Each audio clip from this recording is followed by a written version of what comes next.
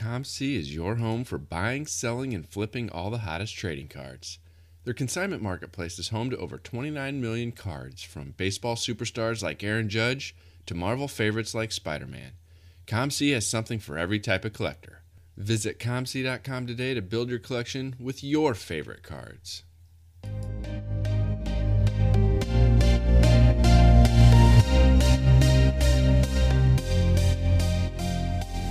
You're listening to the Wax Pack Hero Sports Card Minute, a podcast where we discuss both the hobby and business sides of collecting. I'm your host, Mike Summer, and I want to help you buy, sell, and trade your way into a collection you'll love.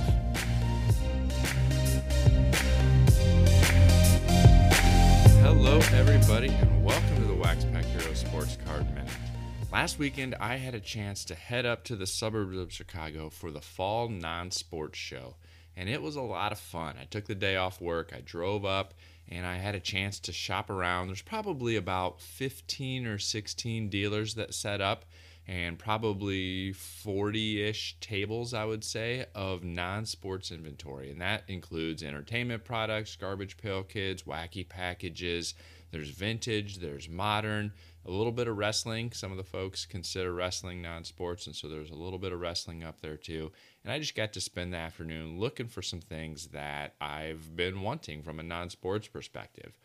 There's one takeaway, though, that I thought I would share, and it is an approach that I used to negotiate for a couple of the cards that I wanted. Now, some of you long-term show attendees, maybe even show dealers, you might have used this strategy or this technique in the past, but for those of you that may not have, or if it's not something you've thought about, I thought this could be some helpful information, a way to add value to you as a listener, and I'm going to call it the add-on technique when it comes to negotiating. And so one of the dealers had two Stranger Things autographs, one of David Harbour and one of Gaten Matarazzo. I don't know exactly how to pronounce his name. Maybe that makes me not so great of a fan, but Dustin from Stranger Things. And those are both two of the more expensive autographs. And so they were asking $675 for those two autos. I offered $500. And the gentleman countered it, said, how about $525? And I said, okay, this might be an opportunity to add on a couple other items that I was interested in on his table. He had another Jonathan Byers relic card from Stranger Things for $15. And I said, well, if I pay $525 for the two autographs, will you throw in the relic card for $10 instead of $15? And he said, yeah, I can do that. And I said, and if I buy all of that, how about throwing in these value sets that you've got at the end of the table? And so he had a lot of base sets at the end of the table, a big box of them that he was asking $250 a piece for. I said, if I buy all those, will you sell me all of those value sets for $1 a piece? And that was something that, he kind of wanted to get rid of anyway. He called them blowout sets. And he said, yeah, we could probably do that. So then I was able to bundle the two big cards with some of the smaller items and get a great price, those value sets for $1. I figured now that SportLots has non-sports available to them, I'm going to be basically buying these cards for between 1 and 2 cents a piece at $1 a set. I'm going to be able to sell them for 20 cents or 25 cents a piece on SportLots, so that's great. Some of them, there were multiples I can take into the shop and put out and try to get $3 to $5 a piece for. And I said, yeah, this is a way to maybe make back some of the money that I'm spending on these autographs for my own collection, keep that self-sustaining hobby going just like I like to do, and it's already paying off. I took about 30-something of those sets. There's like 70 total, I think. I took about half of them into the shop yesterday, or this last weekend, and I already made a deal where actually I traded about 20 of them for a working Atari 2600 with about 10 games.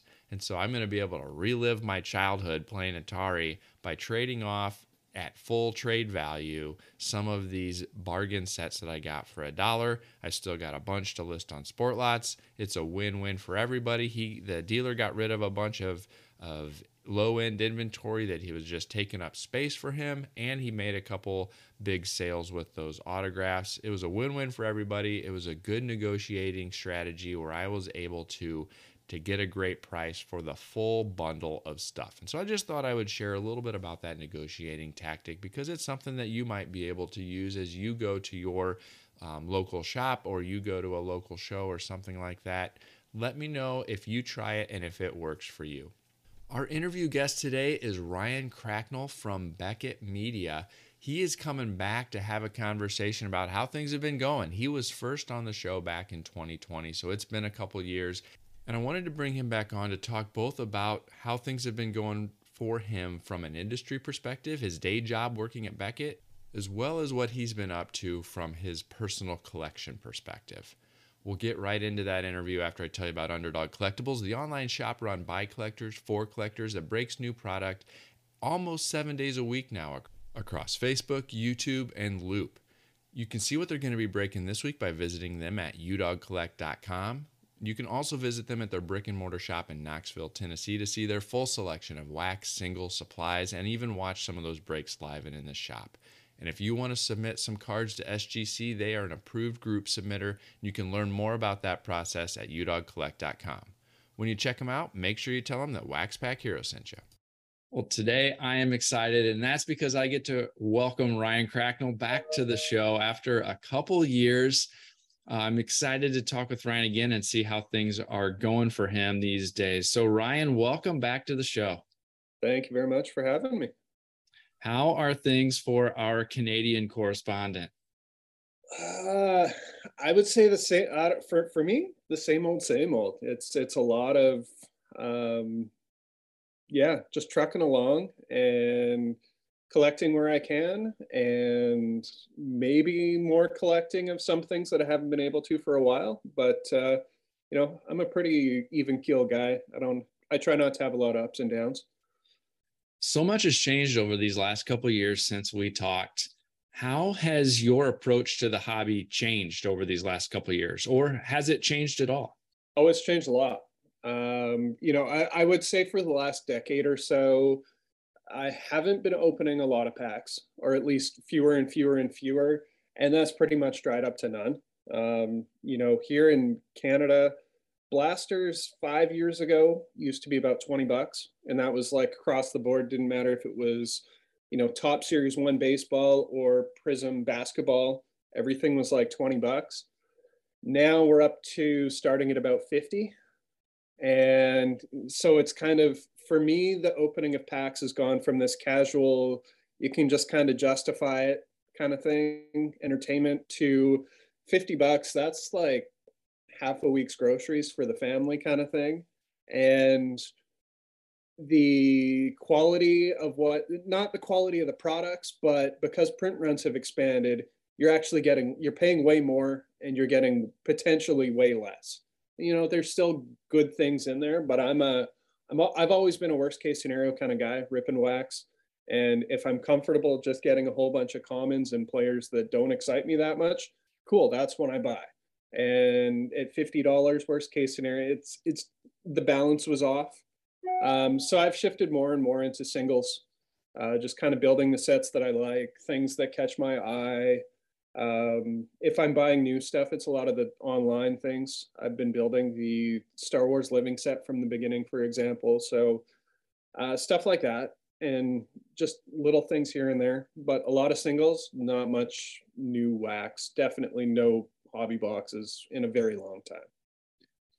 Any thoughts or tips? This kind of is related to what you mentioned, kind of prompted this idea, but with you being from Canada, one of the biggest complaints that I hear from other fellow Canadian collectors are issues with shipping across the border and some of the extra costs that goes with getting cards from the US to Canada. I know there's been a few enhancements for some of the different marketplaces and platforms that have attempted to maybe help a little bit with that.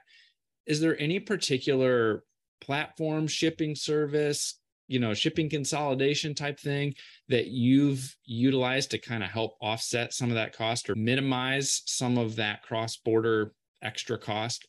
Yeah, sure. I would say a huge percentage of my purchases now are on ComC, because I'll buy things for 6 months and then 6 months, take a shipment kind of thing once I have, 200 or 300 cards. Sure. I think you would know more than I would, but I think Sport Lots is starting something. It's a platform that I've used minimally, very small purchases that, just slap a PWE on it and away it goes. And I'm good that way. I think there are other things out there, but I haven't used them myself. And I would be cautious just because if I'm going to have high dollar things sent somewhere, I want to know 100% certainty that it's good to go and what the costs are and what happens if they disappear. Again, it comes back to that worst case scenario. I'm cautious that way. I've been using ComC for over a decade now, and I know what their service is. I know how they work. I know some people who work there. So that's kind of how I do it myself. eBay is largely out of the question for me now. It's for bigger purchases that I make very sporadically. I'm used to use it every day. Now it's maybe twice a month, if that. And often some of those are, my daughter buying things and getting them sent up. So it's things where where it's like, okay, I have to pay $30 in shipping now. There's a threshold there. You're not buying $2 cards to pay $30 in shipping through the international program. If it's a couple $100, yeah, or something that's really rare and I'm getting a good price on and I can factor it in, yeah, sure. But eBay is pretty much out.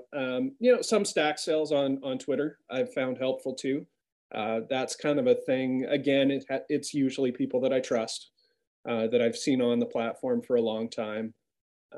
But yeah, I would say ComC for me has the biggest confidence booster, and that's where I'm spending a lot of my money. Yeah, it's great with them having the Canadian facility. They're able to kind of ship internally across the border first, and then it's more of a within the country transaction by the time it actually goes to you. Yeah, Sportlots has a box consolidation service that they do.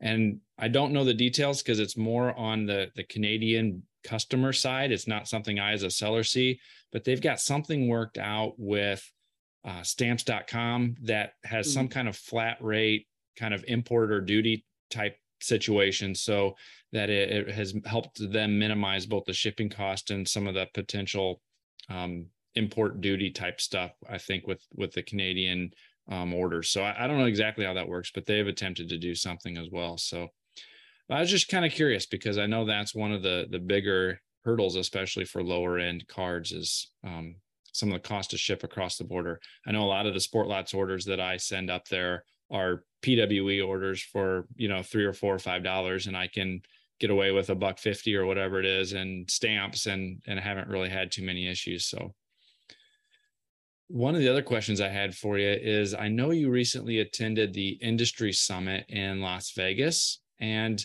I've heard a lot on social media. I didn't get to go this year. I had attended the last two. I'd heard a lot on social media about the general vibe of the event. And I was just wondering if you had any observations about the overall attitude of the attendees or the general vibe of what folks were feeling at the event this year. Sure. I can do the best that I can. When I go, it's very different because I'm not a dealer, and it's, it is an event made for dealers. That's the primary audience. That's where a lot of the sessions are geared towards. I would say at the start, there was a lot of chit chat over rumors of big industry things that, there've been rumors for a while now. So a lot of people were trying to figure out what was going on with those. And whether those were going to happen. As far as I know, when I woke up this morning and into today, it's still all rumors. So there was some of that, but once that kind of subsided, it was a lot of, just very practical sessions for dealers, where they can get tips on how to improve their businesses. And, I as I mentioned, I didn't go to all of them because I don't have a store, and, lots going on. For me, I think one of the things that I always notice whenever I go to is it's just a chance for people who are in the same industry to get together and chat, whether that's chat professionally and share tips or to catch up. because you don't often have a chance. If you're going to the national for that, you're often behind a table and it's super busy and hectic and crazy and a grind. Whereas this, I would equate as more to summer camp for card dealers, where you get to go and chat, you go sit in the audience together, maybe, have a little quiet whisper, that sort of thing. It's more relaxing in that regard. And then when you go back afterwards, you have hopefully a bucket of tips that you can go and improve your business. In the couple events that I had gone to in the past, the summits that I had attended, it seemed like my observation was that the attendees leaned more towards long-term dealers, folks who had been in the industry for a while. But as we know, there's been a lot of new breakers, new shops, and new businesses that all kind of started over these last couple of years. Did you get any kind of a sense that there was maybe a greater number of those new entrants in attendance this year as compared to prior years? I honestly didn't look too hard in that regard. I did some of the registration booth as people were coming in. I recognized some faces or names and other ones not so much.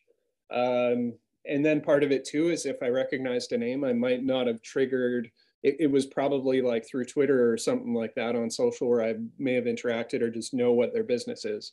I think every year there's a mix of new attendees and long timers. I honestly don't know definitely some new people. What percentage? I have no clue. Were you there to provide coverage for any particular topics or content areas? I was there just to kind of help out as needed. It's one of those events where occasionally there'll be content to be had. But I think a lot of it is really for the stuff that I do, the audience is the collector, whereas the things that are going on at this event are so strictly dealer focused. It doesn't really, I don't think it speaks to the audience too much, at least that I'm writing to. If you're, wanting to write to help dealers out, absolutely. Tons of content there. But with the amount of hours that I have, or lack thereof, I choose to focus on the end collector and come up with things that way. So did I write a lot? No. Did I put some ideas in my back pocket? Maybe that might come out later on. But yeah, it wasn't as newsworthy as people were expecting, I think. And if it was newsworthy, it was all going to be based on one or two things, and those still haven't happened yet. Did you attend the card show portion of the event kind of prior to the official summit kicking off? I walked the room. I think I spent about 10 minutes in there because I was helping out with getting people registered for the summit or attendance for the card show. So it was pretty quiet.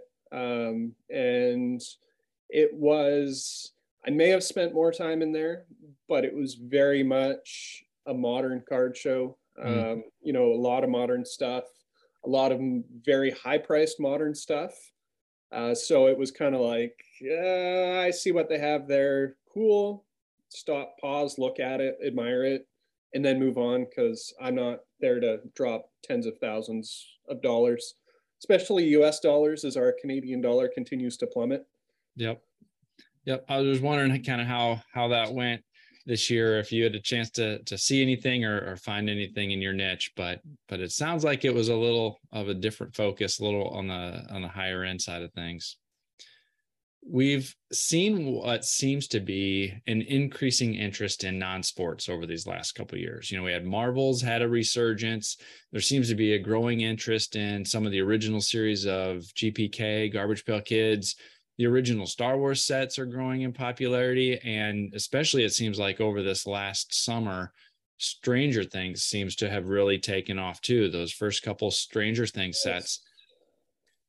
What's the conversation been like at Beckett on maybe how to approach this non-sports segment in the current environment? Oh gosh. I don't know if there's been a conversation, at least in my circle, but it's something that I've always been passionate about, and it's one of my collecting focuses. So I've certainly noticed it. Marvel, for sure, that's the one that I've noticed the most. It's always been at the forefront, I would say, with Star Wars as far as that corner of the hobby.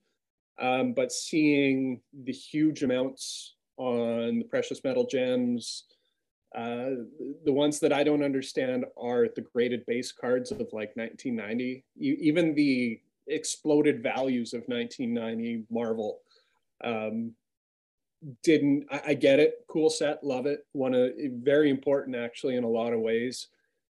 Printed to everything else that came out in 1990. There's so much of it out there, but people were going back and buying things that they enjoyed. I don't know the reasoning behind it. If you're not typically a Marvel collector and you want to spend $30 on a Wolverine or a Spider-Man, that's just a cool piece. That I get. It got kind of crazy. I think like sports, it's starting to settle down a little bit, but it has opened up a whole new market. The high end has definitely, I think that's kind of where the biggest emergence has been, is on the high end of the comic stuff.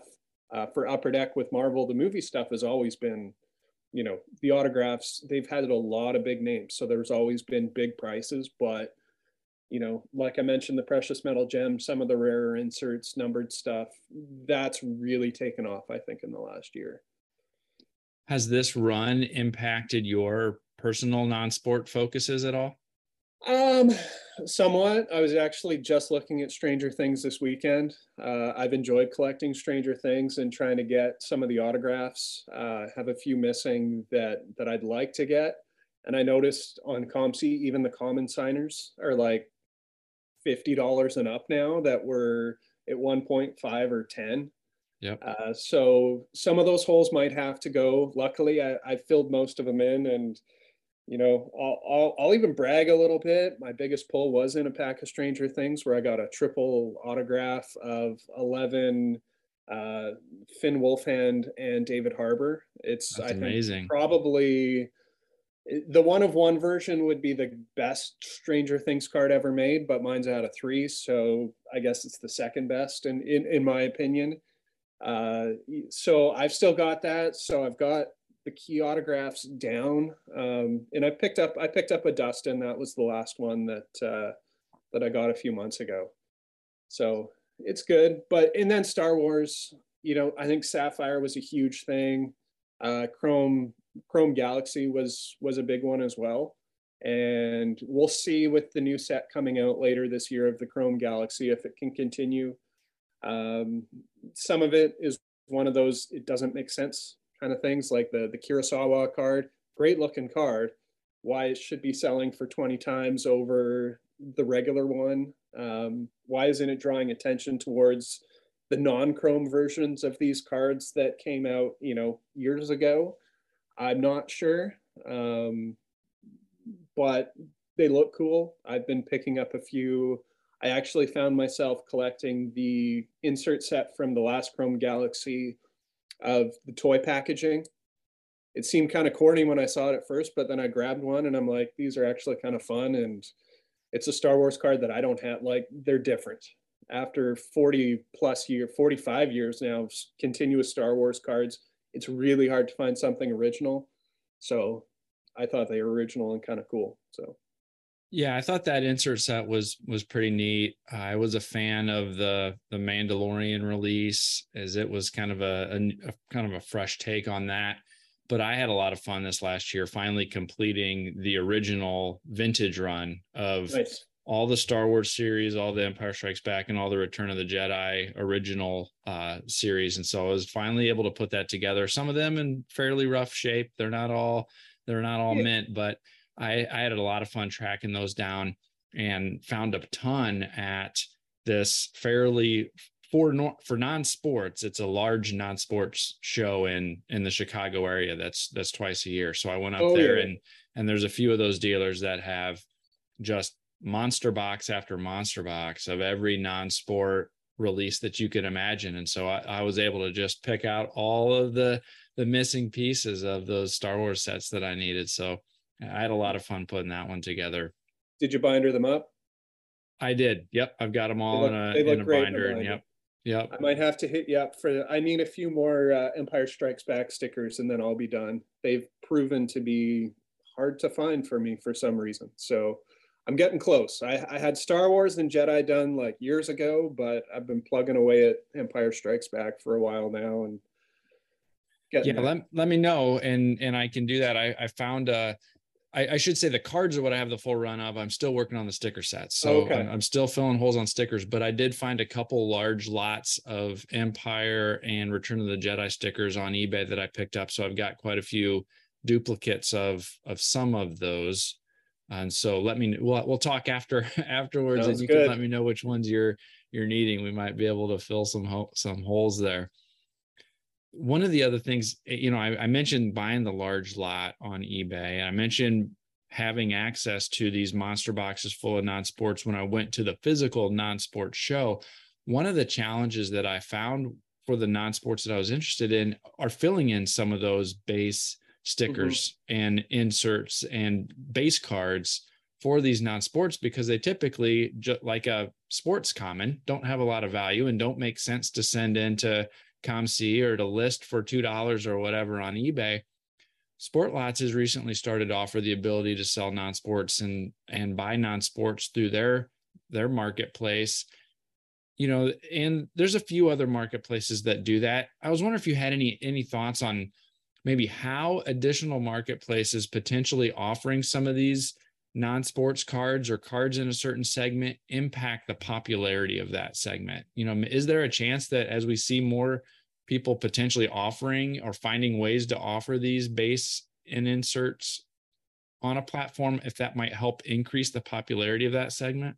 I think it would for sure. With non-sport, I think other than the growth of like Marvel and a few other of those marquee segments, I think the biggest change has been you've seen single non-sport cards, just like base commons, grow in interest. I don't want to use the term rookie card because that gets weird. I always use like air quotes around it. But some sets have like just really cool cards that are now commanding a premium. I think it started largely with Luke Skywalker #1 and 77 Star Wars, but I see it going to all other places. And now as I'm digging through boxes and looking through sets, I'm like, oh, this is kind of cool. And I just set it aside for myself. I'm not about to, go and pump it as something that it isn't. But there are singles out there. Access is key. If, you can give reasonable priced access to things, you're going to open up a whole another market where people are going to go in and fill those sets that they'd started or maybe just started in the first place. Because with non-sport, there's so much variety. That's what I love about it is pretty much any movie, TV show, some music. I think that's another conversation. That's where things have been overlooked for years. There's something out there, even if it's not connected to that show or movie. Maybe there's a celebrity set or the main star from that movie is in this set over here, stuff like that. So having a reasonably priced marketplace with the quantity needed, I think I know I'd use it because I love ComC. I love building sets. I'm not paying $3 for a common non-sport card just because that's the only person who has a copy, or three people and they're like, well, this guy has it for $5, so I'll lower mine down to $4.50. Well, he's $4.50. I'll go down to $4. It's a 50-cent card. I'll pay 50, even if I'm close to finishing the set. I might pay a couple dollars just to knock it off, but exposure is going to be key. And if Sportlot can do it, Sportlots can do it. I'll be there, myself figuring out the Canadian box to fill the sets that I have. You'll have to check it out. On the last episode of the show, I had the owner on and he was kind of talking about that. And within the first 2 weeks now that's gone live, they've got over 100,000 non-sports listed already nice. In the first 2 weeks. And so you'll have to check that out and see. I'm interested to see how well it does. I know it's gone well for me so far here, even within the first few weeks. And so I was excited to see that. I'd been just kind of saving these boxes of non-sports base off to the side, just waiting for an opportunity to find a place to do something with that and get them in the hands of other collectors who are looking to fill some sets. Well, before we go, I know I always like to give an opportunity for folks to shout out maybe some things that they're on the hunt for, some key pieces for their collection that they've been trying to track down, whether it's just a couple random base or insert cards you've not been able to find, or whether it's something more significant, just in case somebody out there listening knows of where one of those might be available. Anything that you'd like to kind of shout out there that you've been on the hunt for? Let's see here. I'm going to go to my list. I wasn't prepared for this. Always got to keep you on your toes, you know? Absolutely. And I like to have a good answer. I've been working on an Alf O-Pee-Chee set for a while now. So if anyone has comments from Alf O-Pee-Chee Series 2, not Series 1, not Tops, Series 2, I'm looks like I'm about halfway done that set. It hasn't been one that I've been, looking super closely for, because O-Pee-Chee, when you talk about non-sport commons being kind of hard to find, now flip it to O-Pee-Chee, it's even trickier. Even here in Canada, of all places, I should be able to walk into a store and find them, but no, they were at the corner store and that was it. So Alf Series 2 O-Pee-Chee. Alf Series 2 O-Pee-Chee. Okay, so if anybody out there has those, where can they get in touch with you? Twitter's the easiest way, at Trader Cracks. I grew up, came online to trade, so that's where the trader come from, and my last name's Cracknell, so Trader Cracks is what I adopted in like 1990 something, and I don't really know branding too much, but it seems like one of those things that it's been around too long to change. So at Trader Cracks on Twitter. There you go. Well, if anybody out there has some of those Alf Series 2 O-Pee-Chees, get a hold of Ryan and let him know. Well, Ryan, I appreciate you coming on today, talking a little bit about the Industry Summit, talking a little bit about non-sports. Thanks again for coming on. Thanks for having me. Like the athletes we admire, the Sports Card Shop is changing the game. We're not launching threes, bombing drives, or hitting dingers, but we have built a unique gathering spot for all collectors to trade cards, talk sports, play games, and watch their favorite athletes on the big screens. Yes, we've partnered with Panini, Upper Deck, Leaf, Topps, Fanatics, Pokemon, and others to bring you all the latest in sealed wax and singles. But the Sports Card Shop in New Buffalo, Michigan is much, much more.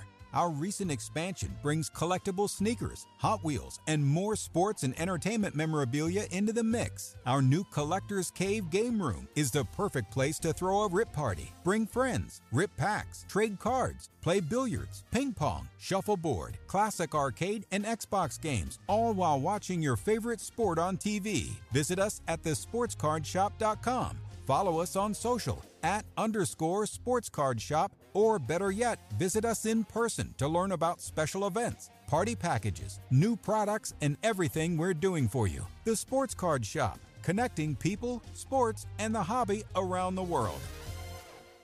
I always love catching up with Ryan, and I appreciate him spending a few minutes with us today talking about this hobby we love. Let me know what you think. Reach out to me on Twitter at @TheMikeSummer. Send me an email at waxpackhero@gmail.com. You can find me on TikTok and Instagram at waxpackhero. I want to know what you think about this show and other shows, and if you've got any ideas for topics you want to learn more about, just let me know. Well, that is all I have for you today, so I'll catch you next time.